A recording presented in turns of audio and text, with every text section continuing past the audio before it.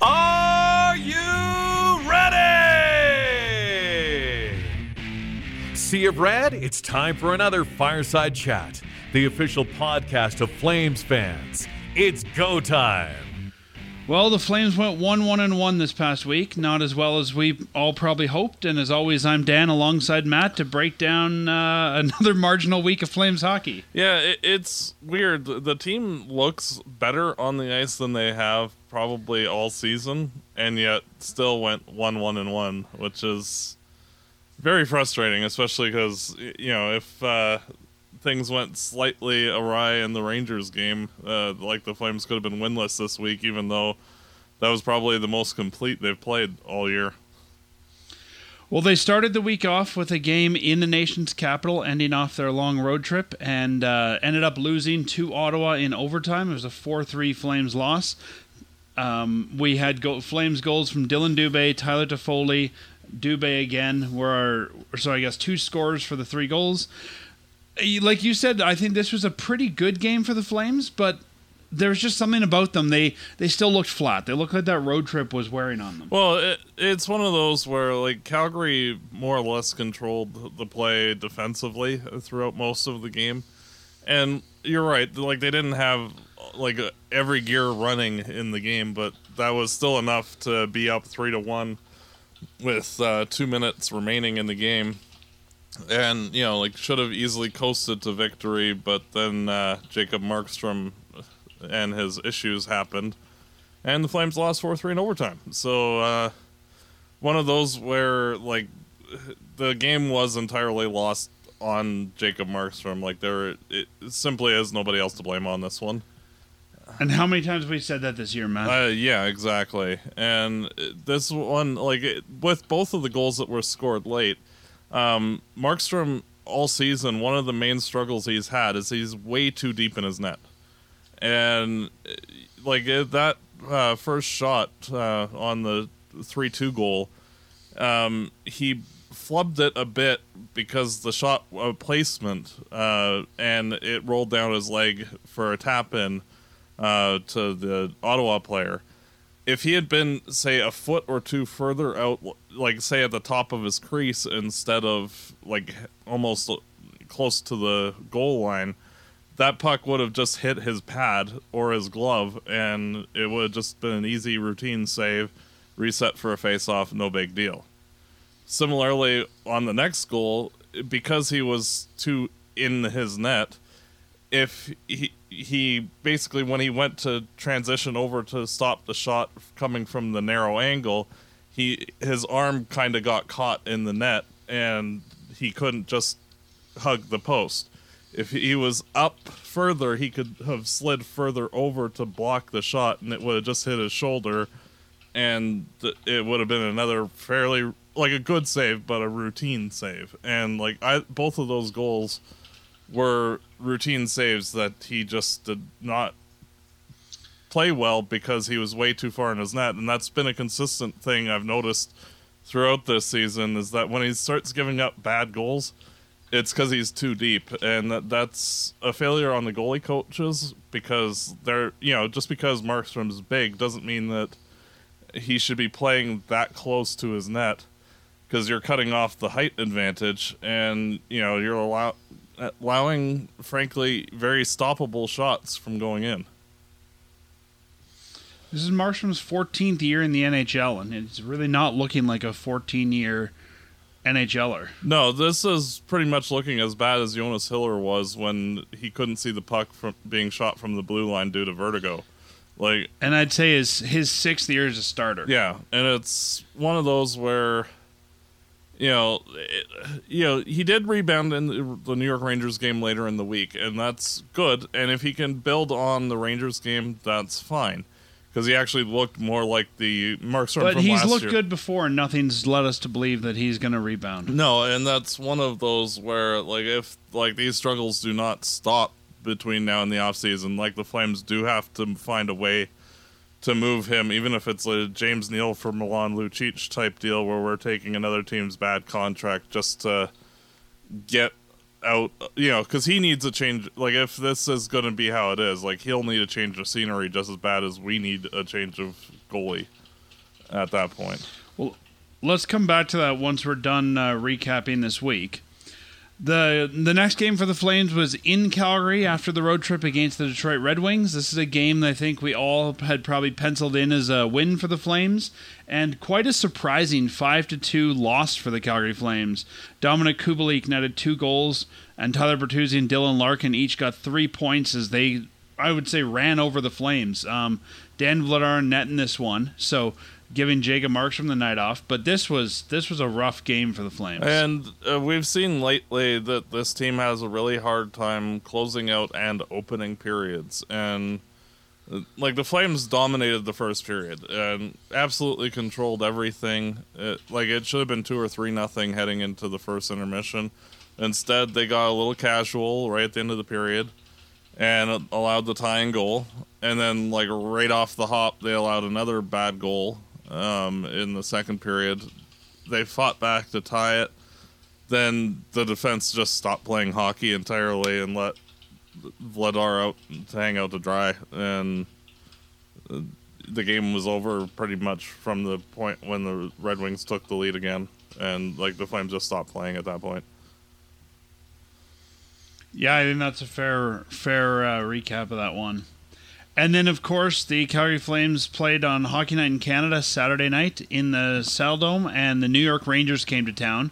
We weren't quite sure what to expect after the previous Rangers game, but Backlund and the Flames ended the Rangers' 7-game winning streak in this one. Big night for number 10, Jonathan Huberdeau, as well, after the tweet from his agent, which we'll talk about a little bit later. The Calgary Flames end up with a 3-2 overtime win in this one. Yeah, this was one of those games where like the score really, really, really, really, really, really flatters the New York Rangers.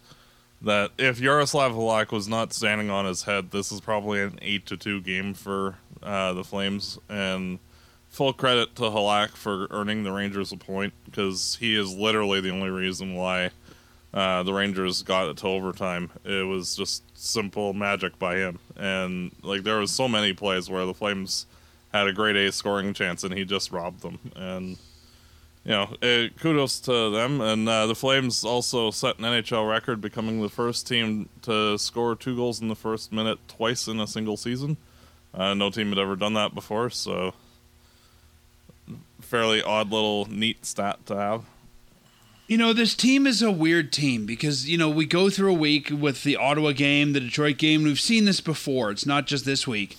And then you get a game like this where you go, wow, that's what the Calgary Flames are. And when I looked at number 10 in this one, even though he didn't necessarily score the overtime goal, he got the assist on it as well as the Kadri goal. You go, wow, he's looking like a game breaker. He's looking like, the guy that we brought him in to be. This whole team was clicking. But then as well as I do, the next game, they're going to look like crap again. Well, that's the difficult part. Like, that game from Huberdeau is basically how he was every game with Florida. Like, he was... Yeah. Because, being a Florida Panthers fan, like, you get used to how players play. And, like, that's just like a average, normal game for Huberdeau. And it's like, that's part of the reason why it's been so frustrating to see him this season, because it's like, well, where did that guy go? Because you don't magically forget how to hockey that quickly just because you got traded to a new team. And, it's good to see that, that person's still in there. And perhaps, that tweet and the whole controversy surrounding it was enough to light a fire under him to play like he normally does. And if that's what we see from Huberdeau the rest of the way, then that would be great. But as you've said, like, yeah, we had a really awesome game, and it being a matinee game against the Flyers tomorrow, Flyers are terrible, and yeah, I could easily see the Flames falling flat on their face again. And you don't know with this team until you actually are pretty much through the whole game.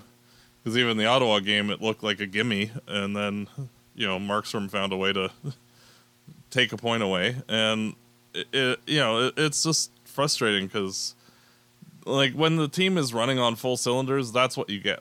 And like this team is elite defensively, elite offensively, and is a real feisty pain in the rear end to play against. But you've seen that maybe 4 times this year, and it's like 4 times in 56 games. Yeah, and it's like, can the real Calgary Flames show up? Or, like if that's what you actually are, we're getting to the end of the season here.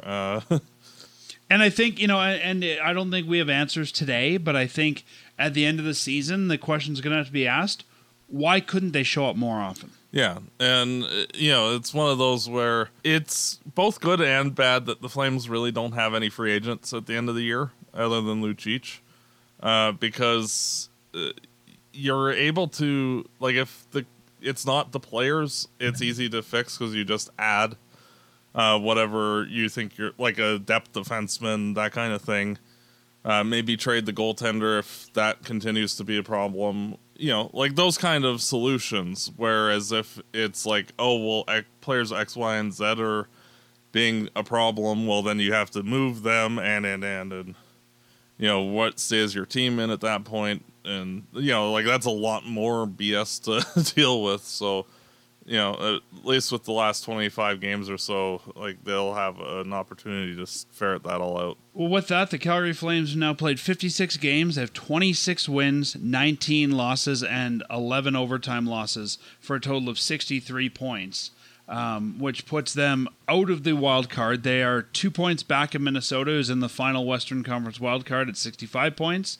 Edmonton just above them at 68 points.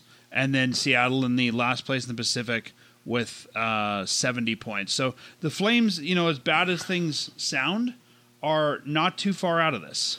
No, and this is one of those where, like, this week has really hurt the Flames, where, like, they needed to, in order to keep pace with everybody, they needed to win those games against Detroit and Ottawa, and instead they've fallen 3 points further back, which, now it's looking more like an uphill battle just to get into a playoff spot instead of, possibly taking the division. And, like the Flames are going to have to imminently go on like an 8 or 10 game winning streak in order to, be beyond a wild card spot. And,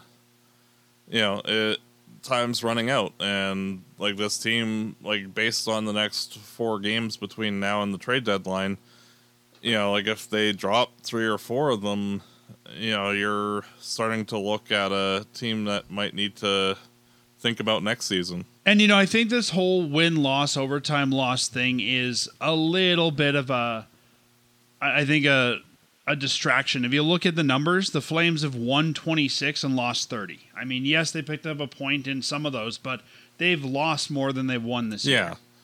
And realistically, like, the 3-on-3, if they were better at it, and say you split the difference and give them 5 wins instead of like 11 losses, then like they're right up with Edmonton and like 4 points out of first, and you're in that conversation. And it's been primarily a lack of execution in overtime that's really hurt this team, and that's due to guys like Huberdeau not showing up. Like, Huberdeau was one of the best players in overtime in previous seasons, and yet he's been directly responsible for 4 of the losses thus far. And it's, I guess, the good news stats-wise, and I don't want to cut you off there, but we'll come back to Huberdeau and maybe where he's at when we talk about Alan Walsh. If we look at Money Puck, they have their odds for each team making the playoffs. And even though Calgary is below Minnesota right now, Calgary has playoff odds of 83.5%, where Minnesota's only got 66.4%. So if the next game is won in regulation, that jumps up to 94.43%. So quite a bit that jumps up to 85.4% from 83.5%. So Calgary is poised, and you've said it before, better schedule. Calgary should be able to pull this one out. Yeah, and realistically, with the quality of competition, like the Flames are playing, like out of the 26 games remaining, about 18 of them are against poor to like marginal playoff teams or worse, where, you should be beating most of those teams. And if Calgary can play like they did against the Rangers, they will naturally just kind of win most of those games. But it's whatever their problem is seems to be between their ears, and like when they're actually focused and applied, you're seeing performances like against the Rangers. It's just needing to get going, and like this team is running out of time. And it's like if the Flames had lost to the Rangers yesterday, like I would have been fully on replace the coach and see the rest of the way, because like you have to because like we have everybody under contract for next year. It's not like you can just walk away from free agents and retool that way. Like everybody's going to be here again next year, so but the Flames did pull out the win, and it's frustrating because when you see them play like that, if they get any consistency like that, they can go on and do good things. But what iteration of the team you're getting at any given point, who knows? Well, let's go back to that idea of Jacob Markstrom when you're talking about iterations of this team. And I mean, you're talking about moving him in the offseason for a bad deal from another team potentially that they have to. I don't even know if I'd go that far yet, Matt. I think if you look at Dan Vladar or even Dustin Wolf as your next goalie, I think they're going to need a veteran. I think you might be better to eat the Markstrom deal for one more year and just play him backup minutes. Yeah, and that alternatively could be an option, but I mean, I think you got to go into next year assuming he's going to be your starter, that he's going to bounce back from this, but give him a very short leash and then quickly swap him if you need to. Yeah, it's tough because, like I don't have confidence in Dan Vladar being a starter. Like he hasn't shown, like he's shown flashes of being good, but the consistency isn't there. And, it's tough. And while I don't disagree, I remind people too, Dan Vladar has played a total of 49 NHL games. So I think he's still very much a goalie that we're learning what he is. True.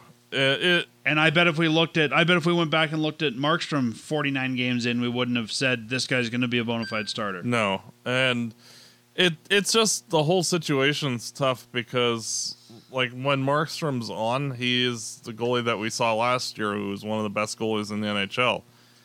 It's just, seeing how he's been playing, like he's been too deep in his net for most of the season, and he gets shell-shocked a bit when he gives up a goal, and then it messes with him. Like even though like I say in the Buffalo game the week before, where Tag Thompson wired a shot that was just a perfectly placed, well-executed shot. Nothing that him or any other goalie could have done with that. And, it just happened to be in the first 10 minutes of the game, which stereotypically he's been giving up goals like that. Throws him for a loop. He's playing too deep in his net again, misses his marks from where he needed to be positionally, and gives up another terrible goal. And it's like he needs to reset himself and be more assertive and not be so deep in his net and go and challenge people. And like he's playing too tentatively, and like if you're playing not to give up a goal, you're going to end up giving up a goal. And he's playing the goalie version of that instead of the team version of that. And it's just tough to see because like when he's good, he's great. It's just, it's tough. Yeah, and he's also Markstrom. It looks like has a full no move clause. So even if we wanted to move him, it might not be as easy as we think it would be. True. It's just one of those situations where if things got to that extent where like, say this is how bad he was the rest of the way, I think both he and the team would both be kind of like, yeah, let's find you a different situation because whatever isn't working here, and that way you can reset and hopefully it not be like the end of your career, because like if I'm saying that the kind of team that would want him and would be giving us the bad contract might not be where he would ultimately want to go. Oh, for sure. And yeah, the whole situation's just tough. And that'll be a question for the offseason shows, especially like if the Flames miss the playoffs. But it's really frustrating because of the fact that like we both know how good he is when he's playing confidently. And, like he was the goalie that went save for save with Jake Ottinger last year, who had a historically good playoff round, and, he went save for save with them. And, the Flames made it to the second round because of how good Markstrom played. Just as much as, the Stars pushed it to 7 in overtime on Ottinger's back. Like the Flames, if Markstrom was just playing okay or decent, like the Flames probably lose that series in 6. But, it's just... confidence seems to be just the problem, frankly, for him. And, if he can get a good 20 games out of the last stretch of the season and like 18, 20 games where he's playing more like himself and confident, then... everything's fine heading into the playoffs, and like there isn't a problem. And because basically the Flames' entire problem this season has been the goaltending. And I can't remember last time we saw a goaltender who went from, I would say, like you said, one of the top goalies in the league to being as terrible as he is in one season. Like it makes me wonder what has gone on there, and if it is recoverable or repairable. Yeah, and that's where like change of scenery might be necessary if things don't reset themselves. It's just and on I guess a related topic, how much of that do we have to put on the goaltending coaching team here? I mean, we've got Siglet, we've got we've got LaBarbera. Like, how much of this do you put on Markstrom's shoulders versus having to maybe look at the team that's working with the goalies? Well, and that's where, to be fair to Jordan Siglet, like he's more the talent evaluator guy now, and like guys that found guys like Chechelev, Wolf, Sergeyev, pardon me, that they're that's more of his game, is dealing with that, where LaBarbera's the day-to-day goalie coach, where and if the Flames miss the playoffs, say, this season, then you have to look at firing the goalie coach at a minimum, if not like a more wholesale management coaching staff switch up, because like frankly, with how poorly Markstrom's played, like this is like one of the worst seasons for a goaltender in the last 25 years. Like it's not just he's bad for an NHL team. This is like historically bad. And, as hard as it is to say, like if the Flames had even just a marginal, like average goaltending, the Flames are in first in the West right now.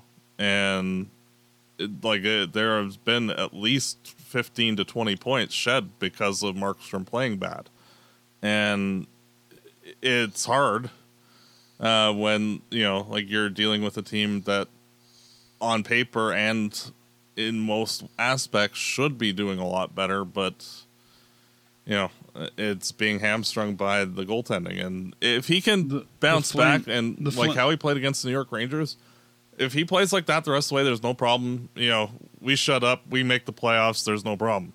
And because if he plays even like 85-90% of what we saw in the Rangers game, with the quality of opponents, like the Flames are probably going to win the first, not the first in the division, but the first, the other home ice spot in the Pacific, and be like right there. And, it'll just be interesting to see. But even then, with how fragile he's shown that he is all year, I'm not even convinced at that point that even if Markstrom finds a way to bounce back, that I guess whatever he changes mentally continues. Like, I think he's still going to be very fragile in the playoffs, and that could be the end of the Flames. Well, no, and that's where like it'll be incumbent on Daryl specifically to realize, like, say how he played in the Edmonton series, that like after game 2, it should have been Vladar's net in the Edmonton series last year.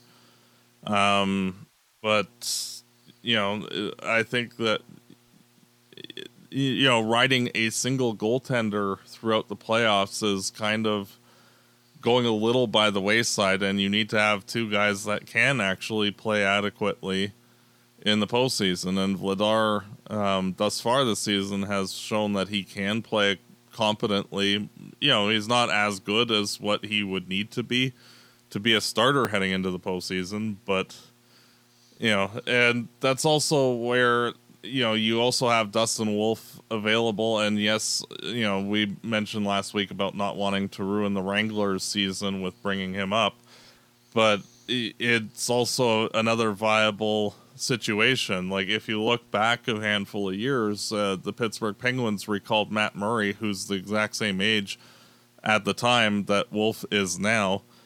It's an option, but we have no evidence to say that that's going to be the solve. No, I know, and it's one of those where, like, if that becomes more of a, well, hey, throw it to the kid and see, because A and B are not doing their job, and like the Flames, because of the quality of their competition, they could make the playoffs even if they're just okay, and it will be interesting to see. And it might be one of those situations where if like Markstrom's still waffling and Vladar is not playing up to snuff, that you could throw Wolf in and say, well, kid, have fun. Because the same thing did happen with the Penguins that year, where Marc-Andre Fleury struggled and they threw Murray in because, well, hey, he's playing well too. And, Murray ended up taking the job and running with it, and they ended up winning the Stanley Cup. Not to say that Calgary would follow suit, but it's one of those where, at a certain point you have to do something. And, the Penguins made a bold move there, and it ended up working out well for them. And, if the goaltending is continuing to be the problem heading towards the postseason, maybe you just pull the trigger, throw Wolf in, and say, well, no time like the present. And, And when you were talking earlier about what they did with, what they might do with Markstrom next year, I think a lot of that also depends on, do they expect to be competitive? And if they're competitive, then yeah, maybe you move Markstrom to bring somebody else in. If they're not expecting to be competitive, maybe the best thing to do is just to ride out that salary and keep the veteran goalie on your roster. Yeah, well, and that's true as well. Like, if the Flames decide that, it's time to do a more significant retool and, move the guys like Lindholm to Foley, Backlund, et cetera, and get younger through that, then, riding out Markstrom's contract, like, you're not going to buy that deal out because, like, at that point, there's no reason to rob your cap 5-6 years down the road. Eat the deal for a year or two and see how it goes. I agree. And, it's just frustrating because of the fact that, it's just like seeing Jonathan Huberdeau. The guy is good.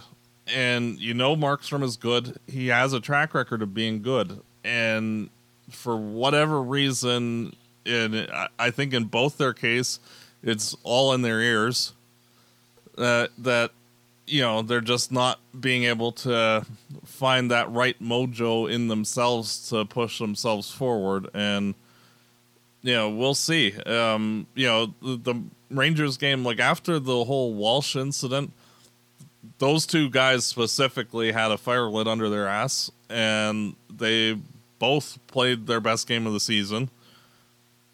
If that's a one-off, okay.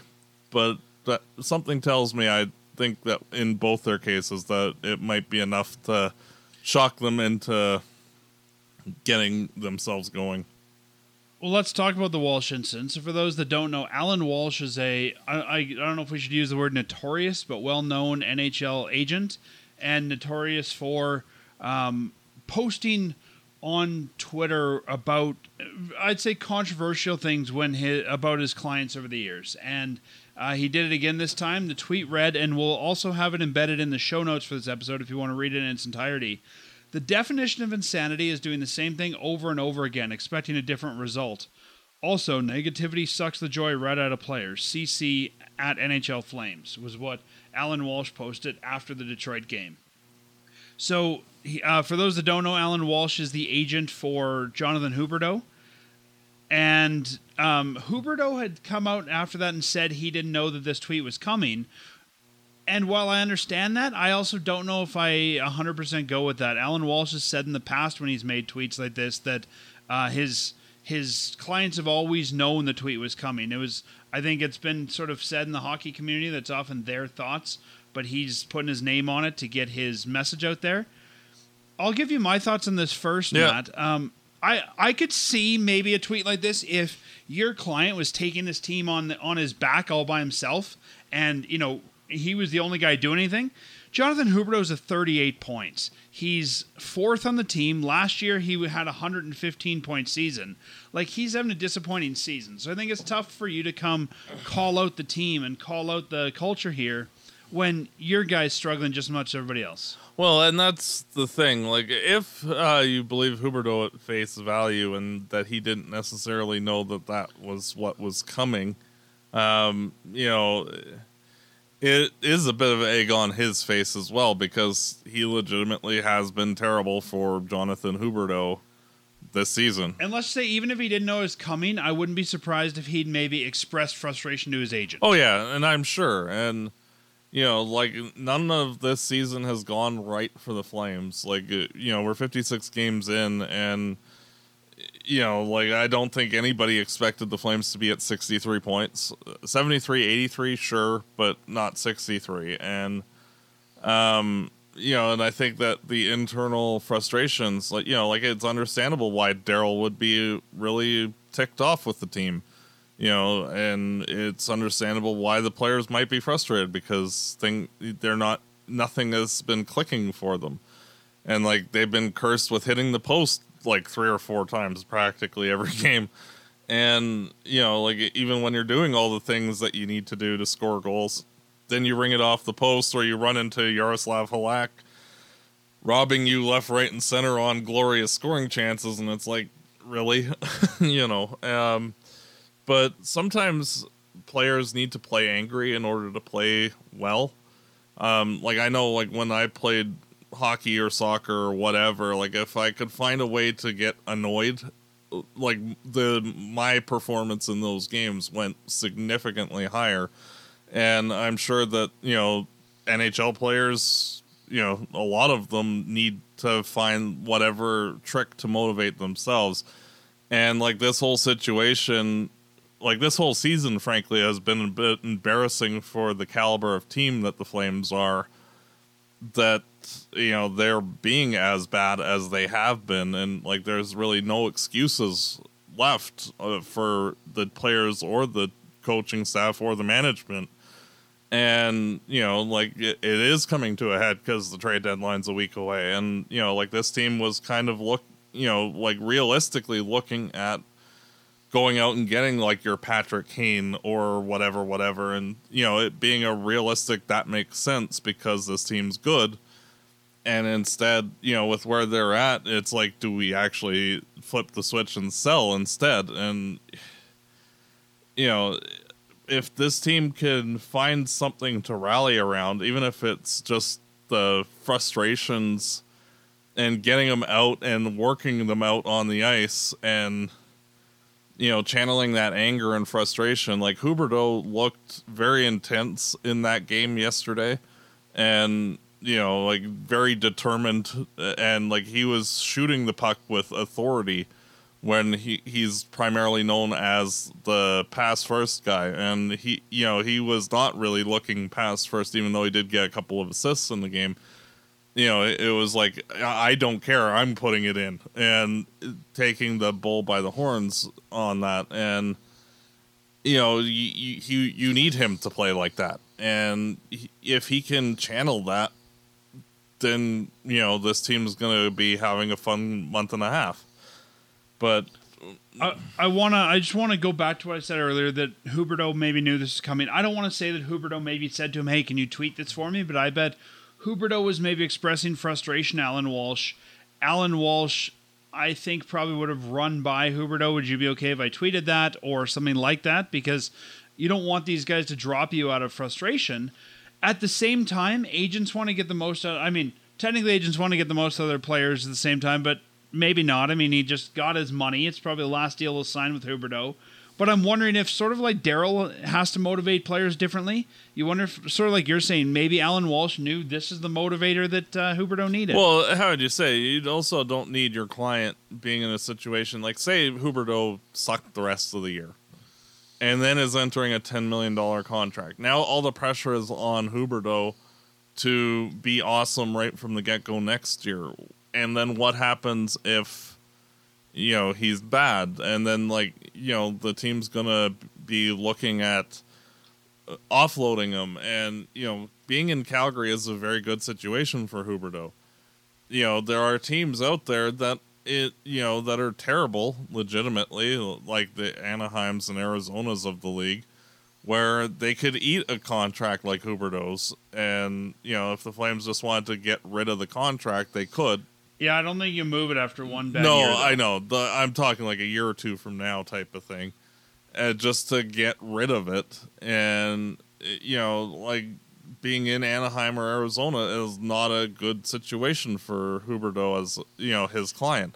So if, Walsh is doing what he did to kind of light a fire under him, and it works, then, hey, there's no problem. And again, if Huberdeau plays the last 25 games like the Huberdeau that I've been familiar with him in Florida for the last decade, then, the worries about, him having 38 points at this point, nobody's going to care because, yeah, okay, it took you a while to get going, but you did. Cool. And see you next year. Let's have some fun. And the pressure's off Huberdeau, where if this problem continues, then all the pressure's on Huberdeau, and Walsh is doing a very good job at protecting his client's interests, even though his contract doesn't matter. It's done. He's getting $84 million. That part of it is done. Walsh probably gets 10% of that. That's already been established, and probably the last contract Walsh will negotiate for him. So it's more making sure that your client is in the best position that he can be in. And, when Huberdeau is one of his premier clients, and, it matters that he's doing well. And while the deal is signed, there's still other deals you can get. You can get sponsorship and you can get other things. And if you're not doing well, that's money you're leaving on the table. Exactly. And, how would you say? You don't want to have your client being compared to Gary Leeman. And, I've started to hear people starting to put Huberdeau in that conversation. For those that don't know, tell them the Gary Leeman comparison. When the Flames traded Doug Gilmour to Toronto, they were expecting Gary Leeman, who was the principal guy in return, to be basically an equivalent player to Doug Gilmour, because he had been a 50-goal guy in the recent past, and everything looked like that was a fair deal, and then Leeman came here and was absolutely abhorrently bad, to the point where shortly after they traded him away for a guy that played on the Flames' third and fourth line and was not very effective. And that's why the Doug Gilmour trade is synonymous as one of the worst trades in NHL history. But you're starting to see some chatter of Huberdeau's just Leeman 2.0, and that's not a good thing to have attached to your client either. So the boat is correctable, but you have to get the boat moving in order to turn it to get it to go where it needs to go, instead of down that profile. And it's not a good situation if Huberdeau's not being engaged properly. I think that the Alan Walsh tweet was a bit of a black eye for the Flames, but I also think you and I have talked in the past about how Daryl Sutter has done a good job of taking heat for the team. When the team hasn't done well, he's kind of gone out there and, as they'd say in wrestling terms, no-sold it. You know, he hasn't seemed angry with his team. He's sort of taken that on his back.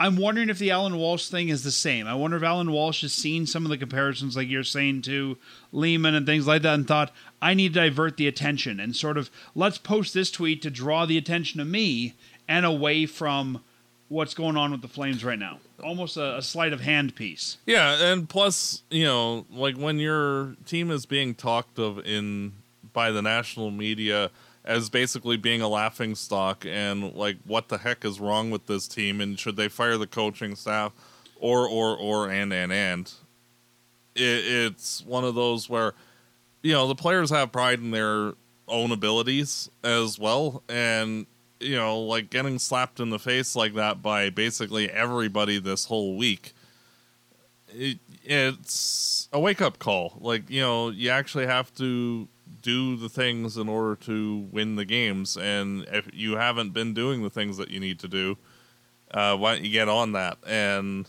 you know, motivation is always the key, and if you can find, you know, like that's why Daryl's always been famous for finding stories to put in the locker room to piss players off. And, you know, it like harkening back to 2004, like he basically had the whiteboard covered in news stories about how the Red Wings were going to annihilate the Flames in the second round, and that like you shouldn't even bother showing up to the rink because the games are already decided, basically.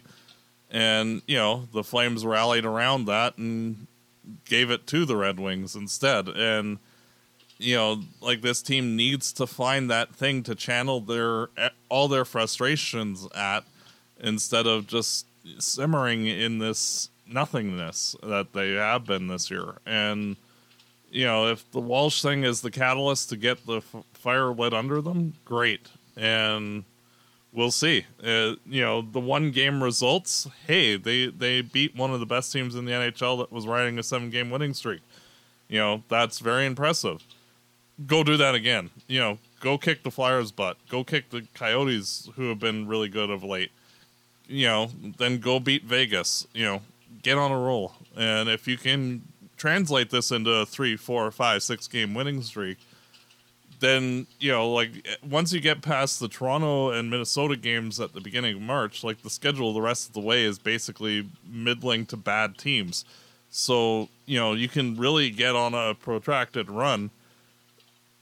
It's just, you know, this was, I think, the right boot at the right time that the team needed. And, you know, let's go to that idea of, you know, Daryl Sutter not being fun to play for or whatever.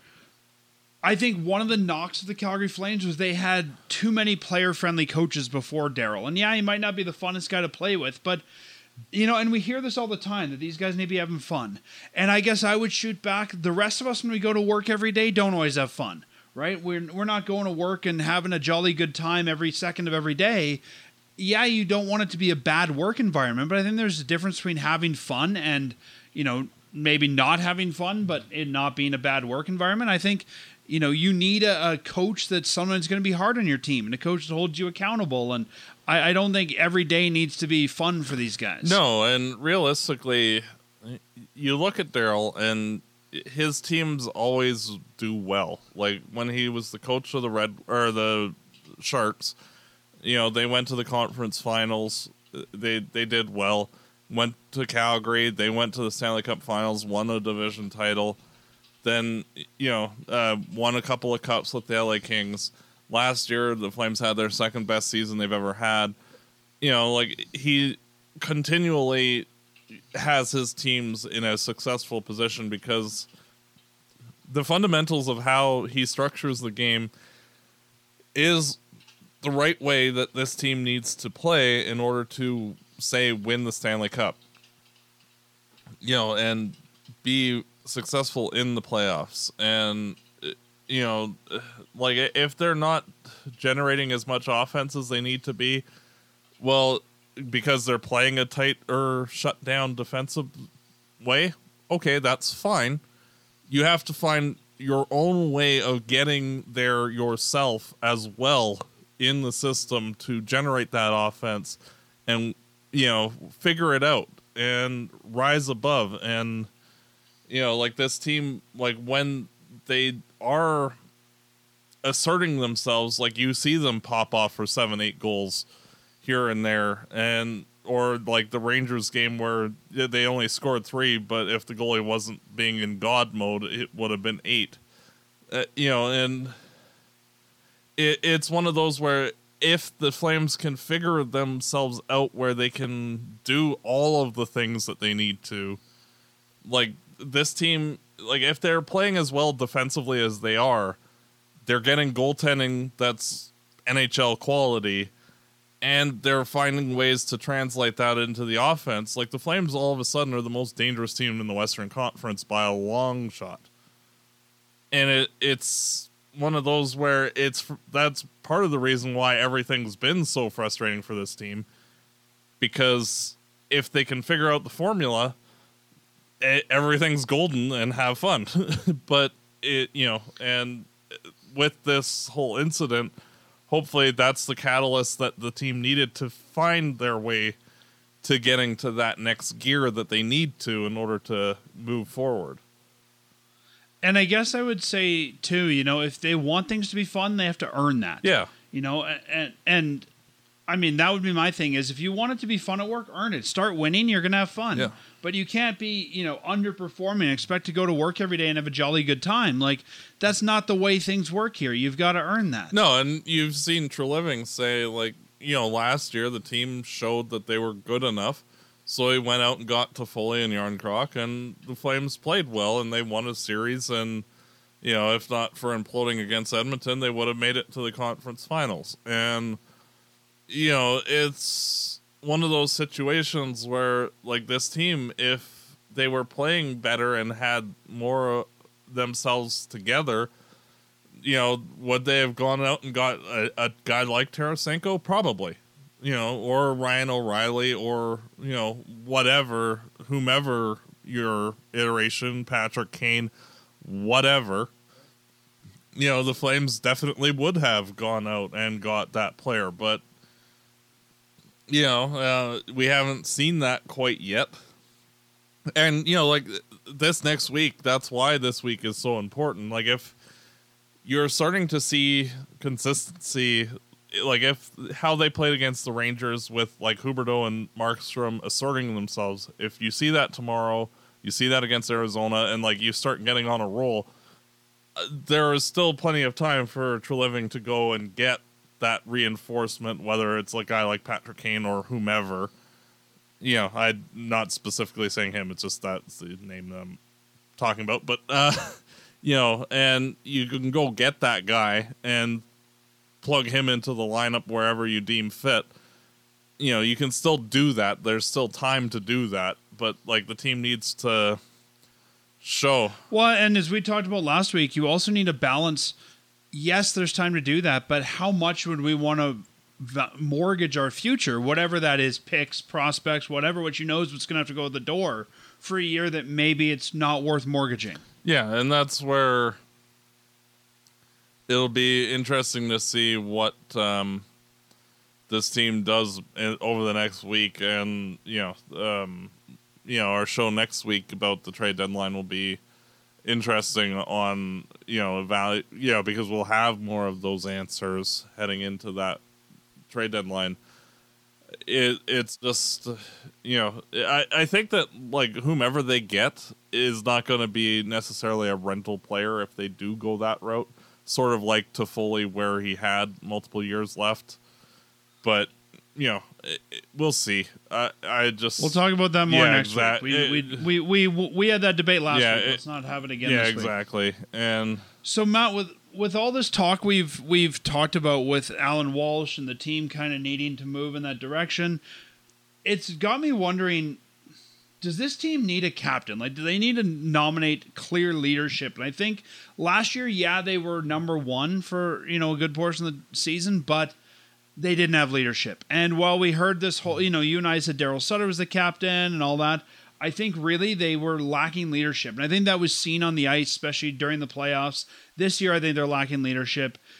Is it time this late in the year to put a C on somebody? Yeah, and how'd you say, last year, because of the off-ice things, I think that like the Flames kind of knew the writing was on the wall with both Tkachuk and Gaudreau.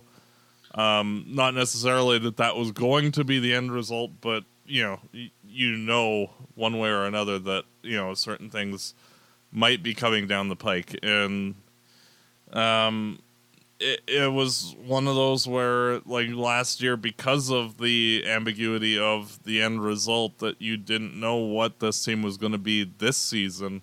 So it made entire sense to run Daryl as the captain. And because of how, up in the air this team has been, it's made sense to this point to have Daryl as the de facto captain because of the fact that the team, there's so many new people, et cetera, that, it didn't make sense right away. Like, oh, Huberdeau, who's not been here, is now the captain. It's like, that doesn't make sense. You know what I mean?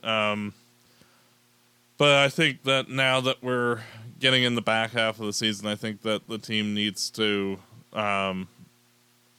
say that, yeah, Michael Backlund is the captain. And that's what I was going to ask next. Is who would you name that captain? Who would you put as your captain? And you think Backlund's the guy? He's the only guy on my list. Why is that? He has both walked the walk and talked the talk. He is the best player on the team right now. He's one of the best players in the NHL this year.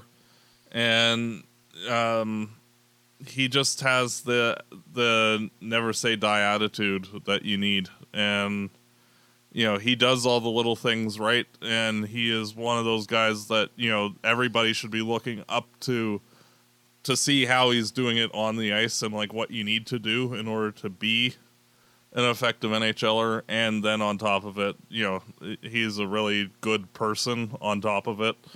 And, like he's has been consistently one of my favorite people that have ever played for the Flames, who also happens to be really dynamite. So, yeah, in my mind, there's only one answer, and that's Michael Backlund.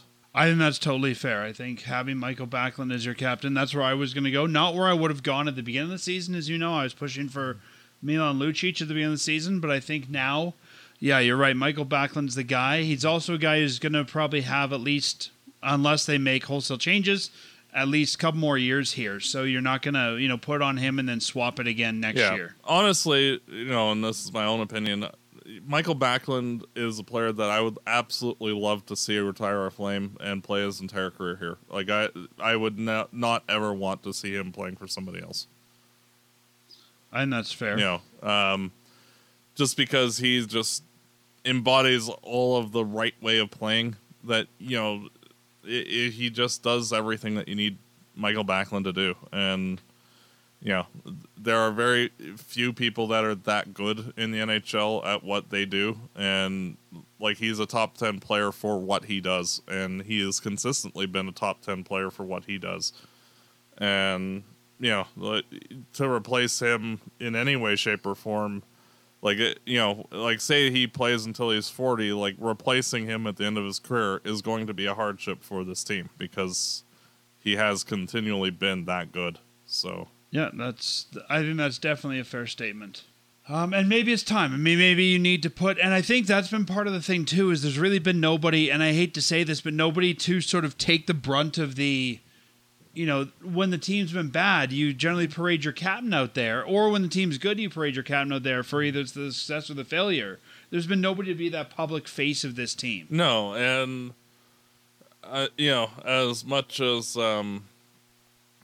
like the team was up and down when Mark Giordano was the captain, it made sense that he was the captain during his tenure. And, now this team, frankly, it's gotten to the point where they need to have a captain. And they do. And Backlund is the guy that has shown the most. And I think that, like, the team needed to have somebody step into the role, not just be, like Mark Giordano after Ginla was traded was kind of the de facto. Yeah, that guy made the next man up. That guy makes sense. And like with the ambiguity of everything over the last 2 seasons, you needed it to sort itself out. And I think that we've gotten to the point where that is the case. I would agree. Well, Matt, I think we're pretty much done Flames topics this week. The last thing we want to do is give congratulations to the Lindholm family. Elias Lindholm was out for the New York Rangers game, obviously. His wife was giving birth to a child, and they've had their baby boy. So congratulations to the Lindholm family for their new arrival. Yeah, and, I know how much they've had difficulties through COVID and, miscarriages and et cetera, et cetera. So I'm very grateful that things were able to finally work out for them, and that they have a healthy baby boy, because the heartache of everything that they've had to go through over the last few years has been daunting, and I'm just grateful that things finally have worked out for them. Well, let's see if things will work out for the Flames this week. Last week, sadly, I was right with my predictions, predicting loss to Ottawa and Detroit, a win to the Rangers. So I'm up 4-2 in the predictions game right now. We will see if maybe the Flames' luck can change. They have 4 games this week, 1 at home, and that's tomorrow against Philadelphia Flyers at 2 p.m. matinee start time for Family Day. Then the Flames go on the road for the rest of the week. On Wednesday, they are in Arizona to play in front of 5,000 or less fans at the arena there. I forgot the Mullet Arena in Arizona. Then the next night in Vegas, the 7 p.m. start time. And then in Colorado on Saturday, Hockey Night in Canada for an 8 p.m. start time. So, Matt, we've got 4 games in the docket. What are you thinking for this week? I'm going to be a little bizarre and say 4 wins. I think this is the catalyst that drives the Flames finally into that lengthy winning streak. Wow. Okay, so you think they're going to just take this and ride the week? Yeah, I think that with everything that's happened, like, how would you say, if they waffle again and say our 2-2 are bad beyond that, then you can kind of write the team off for this season, because this week was embarrassing for the team. Yep. And they responded effectively in the Rangers game. If you don't take that ball and run with it, that says that, there is no solution in the room. So what do you think? You got to get 3 wins this week in order to yeah, pretty much. Yeah, pretty much. And then after that, there's only 2 games before the deadline after this week. So if you don't do it now, you're running out of time. Yeah. Actually, there's only 1 game, because the Toronto game. Oh, that's right. The it's night after of. the deadline. Yeah. I'm gonna split the week. I think that the Flames are gonna win against Philadelphia. They did really well in that 11 a.m. or whatever that was game against Buffalo, and I think, like you said, they're gonna ride high on that one.